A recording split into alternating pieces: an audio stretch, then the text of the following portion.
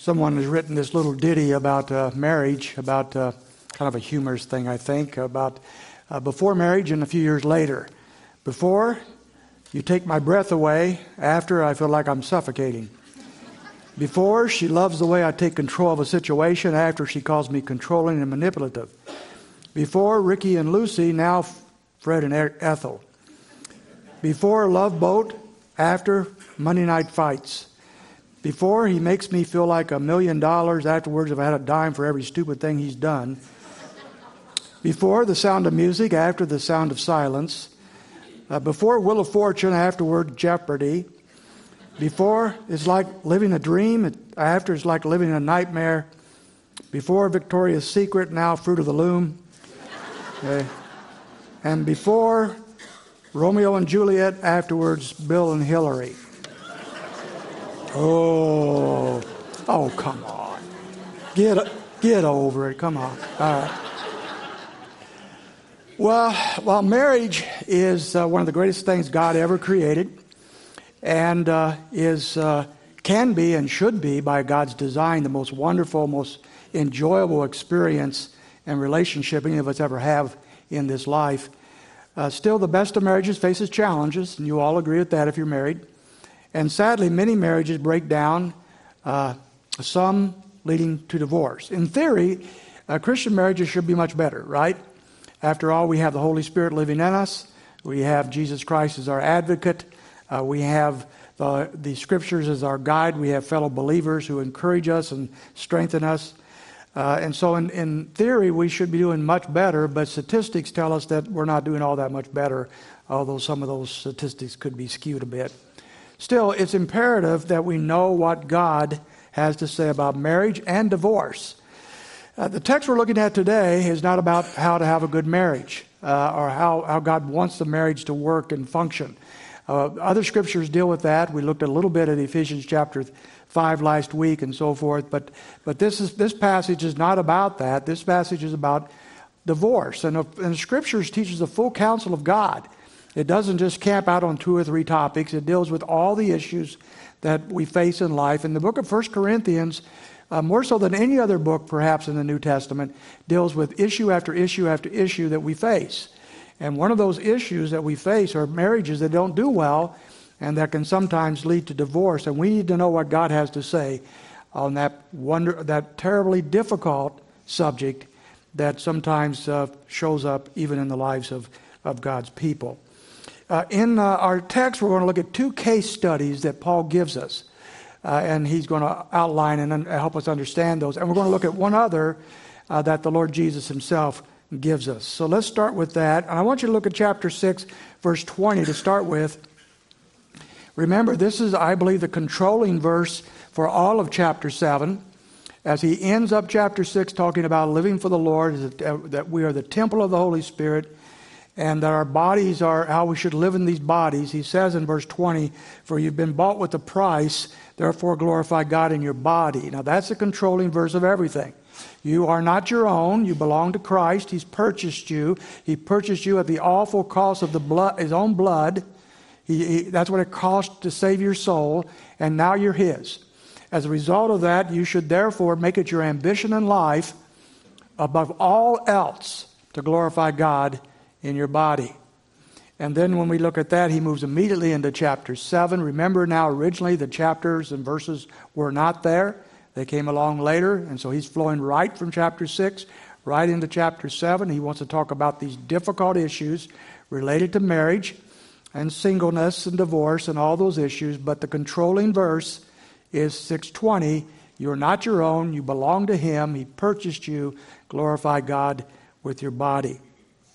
So we need to keep that in mind as we go back to chapter 7 and begin to look at verse 10. In verse 10 he says, "But to the married I give instructions." Now we need to back up 2 verses to verse 8. He says, "But to the unmarried and widows he did such and such." So in the earlier verses he was talking about unmarried people, the single people. We looked at that last time. And he was saying that if you have the gift of singleness, that's good. That's a good gift to have. and you can live for Christ with a lack of other concerns, and you can serve Him in that way. If you have that gift, that's wonderful. If you don't have that gift, then you shouldn't live that way. And so he talks about that and the issue of singleness that we looked at last time. But now we're moving in verse 10, and we're talking about married people, people who are now actually married. And he says to them, I give instructions, not I, but the Lord. Now, what he means by that, so some people misunderstand that. What he means by that is the things he's going to talk about briefly in these next couple verses are things the Lord has already given instructions about. They're not things they really needed Jesus to, or Paul to talk about much, because Jesus had already covered that. And we'll look at that in just a moment. So he's not saying, I'm pitting myself against Jesus. He's simply saying Jesus has already dealt with those things. And we'll look at that in chapter 19 of Matthew in just a moment. But when we combine the teachings of Jesus, as we'll do that this morning, with what Paul is teaching here on this subject, as we look at that, and here's the big picture, just in case you nod off here somewhere. The big picture is this: divorce is not allowed for believers under any circumstance save immorality. There is no other loophole. And we'll look at that in detail now. But going back to our text, in verse 10, he says, to the married I give instructions, but not I, but the Lord, that the wife should not leave her husband. And these terms, leave and depart and so forth, are all terms that mean divorce.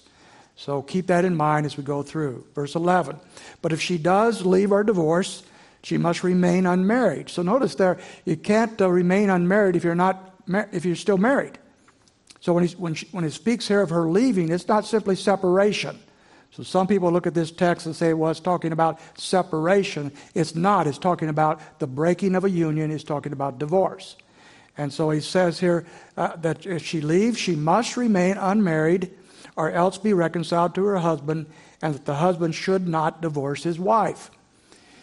So the picture here is this, that we're talking about a divorce, and he says that among believers, she should not leave her husband. If she does, she must remain unmarried, and he is not to divorce her. The key word here is reconciliation. The goal is reconciliation. As long as there is a possibility of reconciliation, then we don't go on to remarriage, because the goal is reconciliation. So it is real possible that a husband and wife can be divorced and yet come back together by God's grace and reunite and have a good and honoring marriage. Now let's go to Jesus' teachings.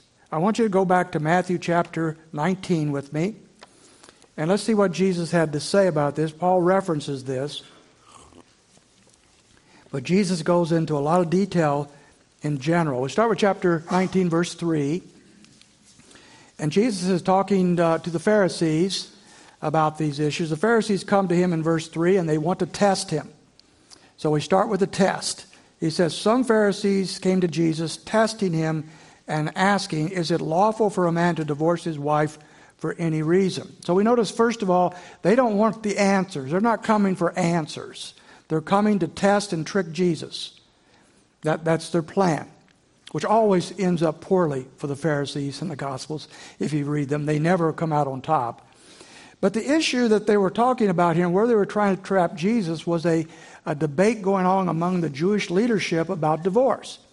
And they had two heroes, you might say, two gurus. One was a guy named Rabbi Shammai. And Shammai said that the divorce was allowed only for immorality. And then Rabbi Hillel said divorce was allowed for any cause, for any reason. If you get upset with your wife, and in the Jewish system, only men divorced their wives. In the Greek system, sometimes wives turned that around. But for the most part, in the Jewish system, they didn't. And so he said you could divorce her for any reason whatsoever. So this was the debate. What are the allowable reasons for divorce? And so Jesus wants to weigh in on that. And here is the key issue. What did the Old Testament mean when it said divorce was allowable? Now we have to go back to the 5th book of the Bible, Deuteronomy, and look at chapter 24 with me. This is the principle, if not pretty much the only passage in the Old Testament that's pertinent to where we're at. But here's the issue. Chapter 24 of Deuteronomy, verses 1 to 4. And this is what the Pharisees were referencing. When a man takes a wife and marries her, and it happens that she finds no favor in his eyes because he has found some indecency in her, there's our key word, indecency. What does that mean? And he writes her a certificate of divorce and puts it in her hand and sends her out from his house. And she leaves his house and goes and becomes another man's wife. And if the latter husband turns against her and writes her a certificate of divorce and puts it in her hand and sends her out of the house, or if the latter husband dies who took her to be his wife, then her former husband who sent her away is not allowed to take her again to be his wife, since she's been defiled, for that is an abomination before the Lord. Okay, now the verses 3 and 4 are what we want to deal with today, but let me just say this. The reason why these verses are there is he's saying this. You're not going to treat your wife like a piece of property. The pagans around that area, pagans throughout the world of the Old Testament time, treated their wives like they were property. They did anything they wanted to with them. The Lord said, as you live for me, that will not be the case. You're not going to just swap her back and forth. If you divorce her, it's over. You're not going to bring her back. You're not going to remarry her. She gets married to somebody else and divorced, you can't have her back. You're not playing that game. You're going to treat her with dignity, and that was a huge step up for the world of that time. But going back to verse 1 is our issue. He says if he's found some indecency in her and writes a certificate of divorce. What does indecency mean? What is allowable for divorce in the Old Testament system? Well, many say that we look at this from our angle and say, well, he's talking about immorality. If she's unfaithful, then I can divorce her. But the word indecency doesn't say that, and here's the problem. Under the system at the time, under the Jewish law, immorality was a capital offense. So if a wife cheated on her husband or the husband cheated on her wife, all parties that were involved with that, the cheating parties, would be stoned to death. So he couldn't be saying you can divorce her for indecency because you would have actually killed her. She'd have been stoned by the judges of the time. So indecency cannot mean that. So that takes us back to our passage in Matthew chapter 19, and this is what the Pharisees were debating. What does it mean? What does that word mean? So we pick it up in verses 4 to 6, and Jesus lays the foundation for marriage. And in essence, with verse 4, he says this, look, you're in such a hurry to find a loophole to get out of your marriages that you have forgotten what marriage is all about. And I want to take you back, Jesus is saying, to the foundation of marriage, to the design that God had for marriage. I want you to see its intention by God at this point. And so that's what he does, beginning in verse 4. And he says, and he answered them, have you not read that he who created them from the beginning made them male and female? And he said, for this reason a man shall leave his father and his mother and be joined to his wife, and the two shall become one flesh. So they're no longer two, but one flesh. What therefore God has joined together, let no man separate. Jesus takes them back to the first 2 chapters of Genesis. And he gives us 4 essentials of a marriage. What is a marriage? There's 4 essentials that Jesus very quickly lays out for us based upon the creation's accounts, Genesis 1 and 2. Number 1, a marriage is between a man and a woman. Now, we might get kicked out of YouTube for this, but this challenges all this gender issues, all the homosexual marriage issues, all these types of things. This immediately stops that in its tracks. God created men, God created women, men and women marry, and there is no exception to that. That's the essential. Number 2, marriage involves a leaving and a cleaving. He's going to Genesis chapter 2, verse 24 now. And marriage involves leaving a temporary home life with mom and dad and joining with another to create a lifetime relationship with a wife or husband. It's a leaving that which is behind, physically usually, emotionally, and moving on to a new relationship with a spouse. And so I tell people, based on this in premarital counseling, I ask them every time, could you move 1,000 miles away from mom and dad? And if they hesitate on that, I'm going to suggest you're not ready to get married. That doesn't mean you want to. That doesn't mean you will. But that means you should be able to do that because you have left a temporary situation of the home life and you have formed another relationship with someone else. You must leave and you must cleave. And how many marriages over time have been shipwrecked because one of the partners did not leave properly, mom and dad, and cleave to their spouse. Thirdly, the third essential is unity. He says they'll become one flesh in verse 6. They're no longer two, but one flesh. They're put together in a union that is typified in Scripture by one flesh. Spiritually, physically, emotionally, they're together. They're stuck. I often also in premarital counsel say it's kind of like super glue. Now I've never had much luck with super glue. I've never really, I don't think, ever glued something properly, but I've glued my fingers together many times. And when you try to separate those, that's painful, isn't it? And that's what happens when two people who are one flesh separate. It's a ripping apart of one flesh, and it's painful. Even in a marriage that is bad, it's still a painful thing because there is a union that God has formed in marriage. It's not simply signing a marriage certificate and saying I do before a pastor or a judge. It is becoming one flesh. It's a union. And the fourth essential is that divorce is never intended by God. Now he's going to his subject now. He says, what therefore God has joined together, let no man separate. Marriage is an act whereby God has joined two people together. Now notice that. It's not, again, simply my choice or something I've done, but when I come together with someone else in a marriage relationship, God has joined us together. And let no man separate us. That used to be, that little phrase right there, used to be common in marriage, wedding ceremonies. I don't think I hear that much anymore. Maybe that's because so many people don't want to obey that. I don't know. But I think it ought to be part of it. What God has put together should never be considered something that we should separate, for God has put it together. Now, of course, the Pharisees didn't like this, so in verse 7 they begin to object to what Jesus said. They say this to him, why did Moses command to give her a certificate of divorce and send her away? So the first thing they do is twist Scripture. Moses never commanded any such thing. But they're going to twist Scripture. By the way, don't ever twist Scripture on Jesus. They're going to learn that the hard way every time they try it.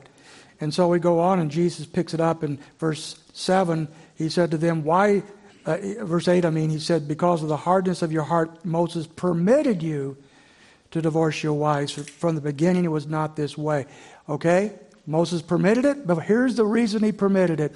Because of the evilness of your hearts. The ugliness, the hardness of your hearts. The Lord permitted it in the Old Testament times. Now, Jesus goes on to give a statement on divorce. Okay, in verse 8, he says, from the beginning it has not been this way. Verse 9, and I say to you, whoever divorces his wife, except for immorality, and marries another woman, commits adultery. It was never God's intention for people to get divorced. It was not his design. He allowed it in the Old Testament because of the evilness of their hearts. That doesn't mean he approved of it. A divorce was never his intention. And I have very rarely ever seen anybody get married with the idea they're going to get divorced. I have seen it, though. I remember many years ago, someone who was getting married, and we asked this friend of mine, why are you getting married to this woman? You guys don't even seem to like each other that much. And he said, well, if it doesn't work out, we'll just get divorced. Guess what? 2 years later, they were divorced. So that's a rough way to go into marriage, right? And is never intended by God. Why did Jesus? For what reason does Jesus allow divorce? He said, except for immorality. There's been various translations of this Greek word porneia, fornication, adultery, immorality. The word, as we've looked at before in 1 Corinthians, is the word that simply means immorality. It means a direct sexual act that breaks a marriage union. That's the idea here. It's not lust. It's not some minor details. It's a direct act of sexual involvement with someone who is not your spouse. And for that reason, he said divorce is allowed. And if divorce is allowed, then remarriage is too, according to verse 9. But it has to be a divorce on biblical base. We'll look at that in just a moment. Now, go back to 1 Corinthians. Let me summarize what Jesus has just said before Paul presses on. Jesus is saying God never intended divorce. Jesus is saying no Christian should ever consider divorce nor initiate divorce. However, if the spouse initiates divorce, either by divorcing or by unfaithfulness, then the innocent party can recognize that as divorce, and under those circumstances can be remarried. Now let's go back to what Paul is saying in chapter 7, verse 12. He's going to deal with an issue that has not been dealt with by Jesus. And so he says in verse 12, but to the rest I say, not the Lord. This has really confused a lot of people. Because when he says, I'm going to say this, not the Lord, some people say, well, this is an inspired text. This is not biblical stuff. This is Paul's opinion. But that's a big mistake. Don't pit Paul against Jesus. This is both are everything Jesus said, everything Paul wrote is inspired by the Holy Spirit. All Scripture is inspired by him, by the Holy Spirit. And therefore, whatever either one has said here in the Scriptures is from God. So Paul is not pitting himself against Jesus. I get so tired of reading things and hearing things, well, Paul hijacked Christianity. Paul contradicts Jesus, blah, blah, blah. There's no such thing in the Scriptures. But he's saying here, look, in this verse 12, he's saying Jesus never dealt with this topic. I'm going to deal with it now. And so what is that topic? He's going to talk about divorce in spiritually mixed marriages. Divorce in marriages where apparently a couple had come together unsaved, and one of the spouses got saved, but the other one did not. What should we do in relationship to divorce in that? Let's take a look. Paul lays out two situations. In verse 12, if the unbeliever is willing to stay. So in verse 12 he says this, but to the rest I say, not the Lord, that if any brother has a wife who is an unbeliever, and she consents to live with him, he must not divorce her. And a woman who has an unbelieving husband, and he consents to live with her, he must not send her away. So look at the two situations, both from the wife and from the husband here. He says if the believer is not to divorce his spouse, but if the unbeliever does so, then what should we do when they want a divorce? But now he's talking, before he gets to that in these verses, what if the unbelieving spouse wants to stay in the marriage? What should we do? And in essence, he says, stay together. Now, there's two reasons why they should stay together, even though one's a Christian, one's not. Two reasons, one given by Jesus, one given by Paul. First of all, they're still one flesh. Whether they're both Christians or not, they're one flesh. And what God has joined together, no man should separate. Secondly, Paul gives the other reason here, and that is that the believing spouse is a means of sanctifying the whole family. This is an interesting verse of Scripture here in verse 14. Look at it. For the unbelieving husband is sanctified through his wife, and the unbelieving wife is sanctified through her believing husband. For otherwise your children are unclean, but now they are holy. Huh? What an unusual verse of Scripture. There's no verse of Scripture like this in all the Bible. And of course, because of that, many people have kind of gone the wrong direction, I believe, with this. Some believe this is a promise to the believing spouse, if they stay in the home, that their family members are saved. Or, if not that, they will be saved later. So I met a woman the first year of my marriage who believed that. She was married to an unbeliever. She had a daughter in our youth group who was a rebellious young lady who wanted nothing to do with Christ. But she believed because she was staying married to an unbeliever that both her daughter and her husband was saved. But folks, that contradicts the rest of Scripture, doesn't it? Each individual must determine that for themselves. Nobody is saved for you. Nobody can save you. It's a relationship between you and the Lord alone. We're responsible for that. And verse 16 solves that issue. It says in verse 16, "For how do you know, O wife, whether you will save your husband? How do you know, O husband, whether you will save your wife?" It doesn't promise salvation. It says, how do you know? And we have to turn to 1 Peter 3 on that, the other passage of Scripture that weighs in on this subject somewhat. 1 Peter chapter 3, you're familiar with this one. Many of you are. Verses 1 and 2. Speaking directly to the wife here. And it says, "In the same way, you wives, be submissive to your own husbands, so that even if any of them are disobedient to the word, they may be won without a word by the behavior of the wives, as they observe your chaste and respectful behavior." No promise here. Notice, the Lord does not promise that if you live a good, godly Christian life, that your unsaved husband will necessarily come to Christ. But at the same time, it says they may be won. There's no greater weapon, there's no greater power or tool in that marriage for a husband to come into Christ and to see a godly wife. And we can reverse that too, with a godly husband.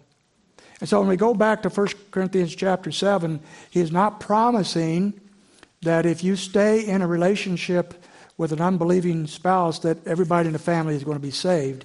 Sanctified simply means it's set apart. In the New Testament, animals are set apart, food is set apart, people are set apart for God's purposes.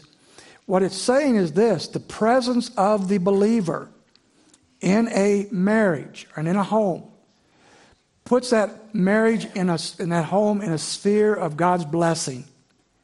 Because that believer is in that home, the blessing of God, the favor of God is on that believer, and that permeates the home life. And therefore, to stay in that home gives that home the best chance possible for them to see the work of Christ in the life of a believer. And for Christ to use that as a tool to bring the unbeliever to himself.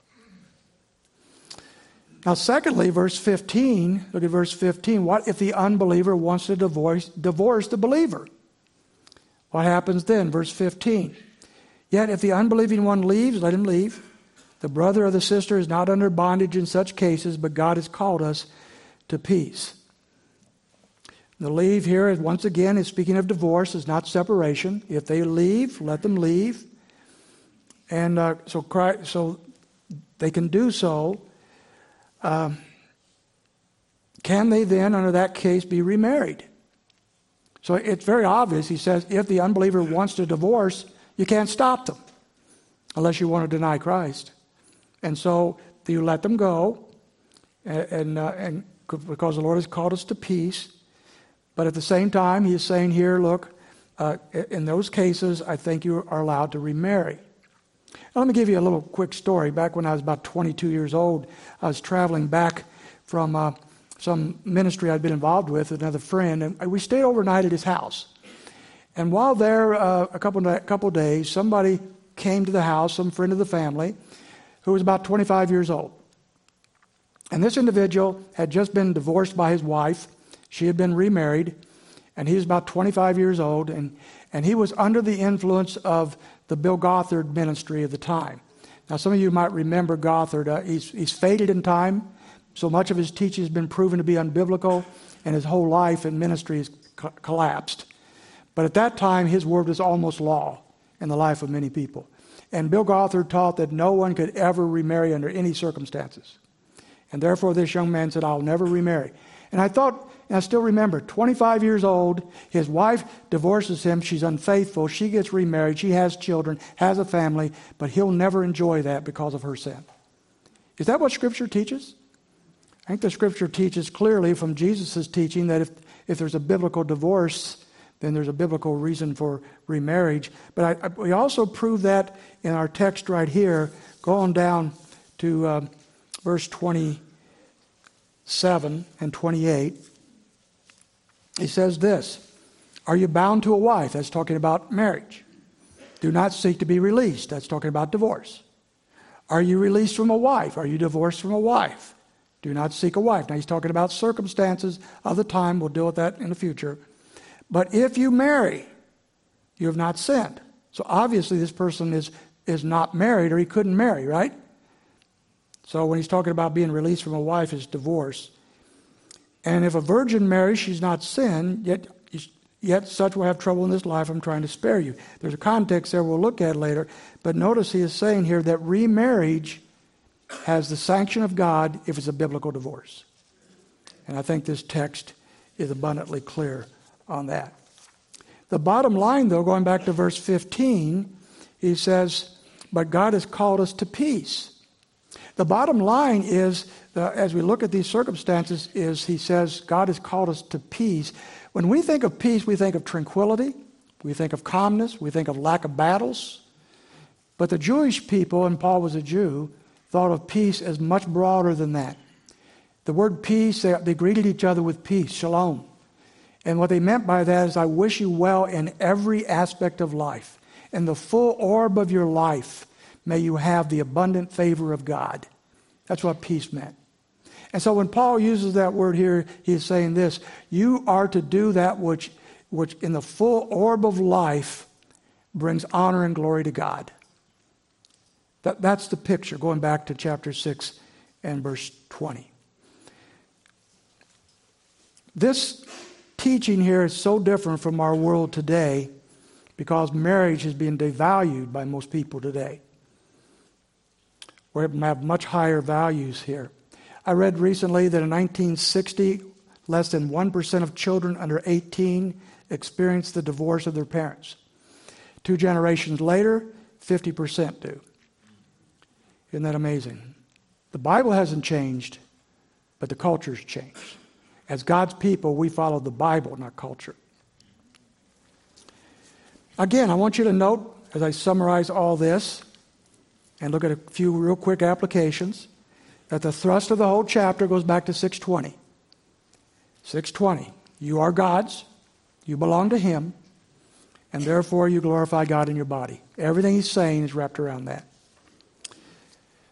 So here's a couple of 4 different scenarios that is being dealt with in this very complicated passage of Scripture. Number 1, are you single? We saw this last time. Can you serve Christ better remaining single or being married? That's the issue that he's talking about here.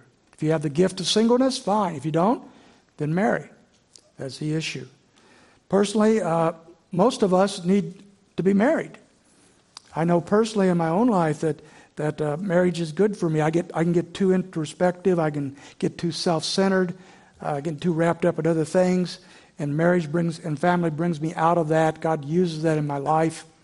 It actually bothers me a little bit. I saw a documentary several times called Alone in the Wilderness, where a guy went into Alaskan wilderness for 30 years, never came out for 30 years.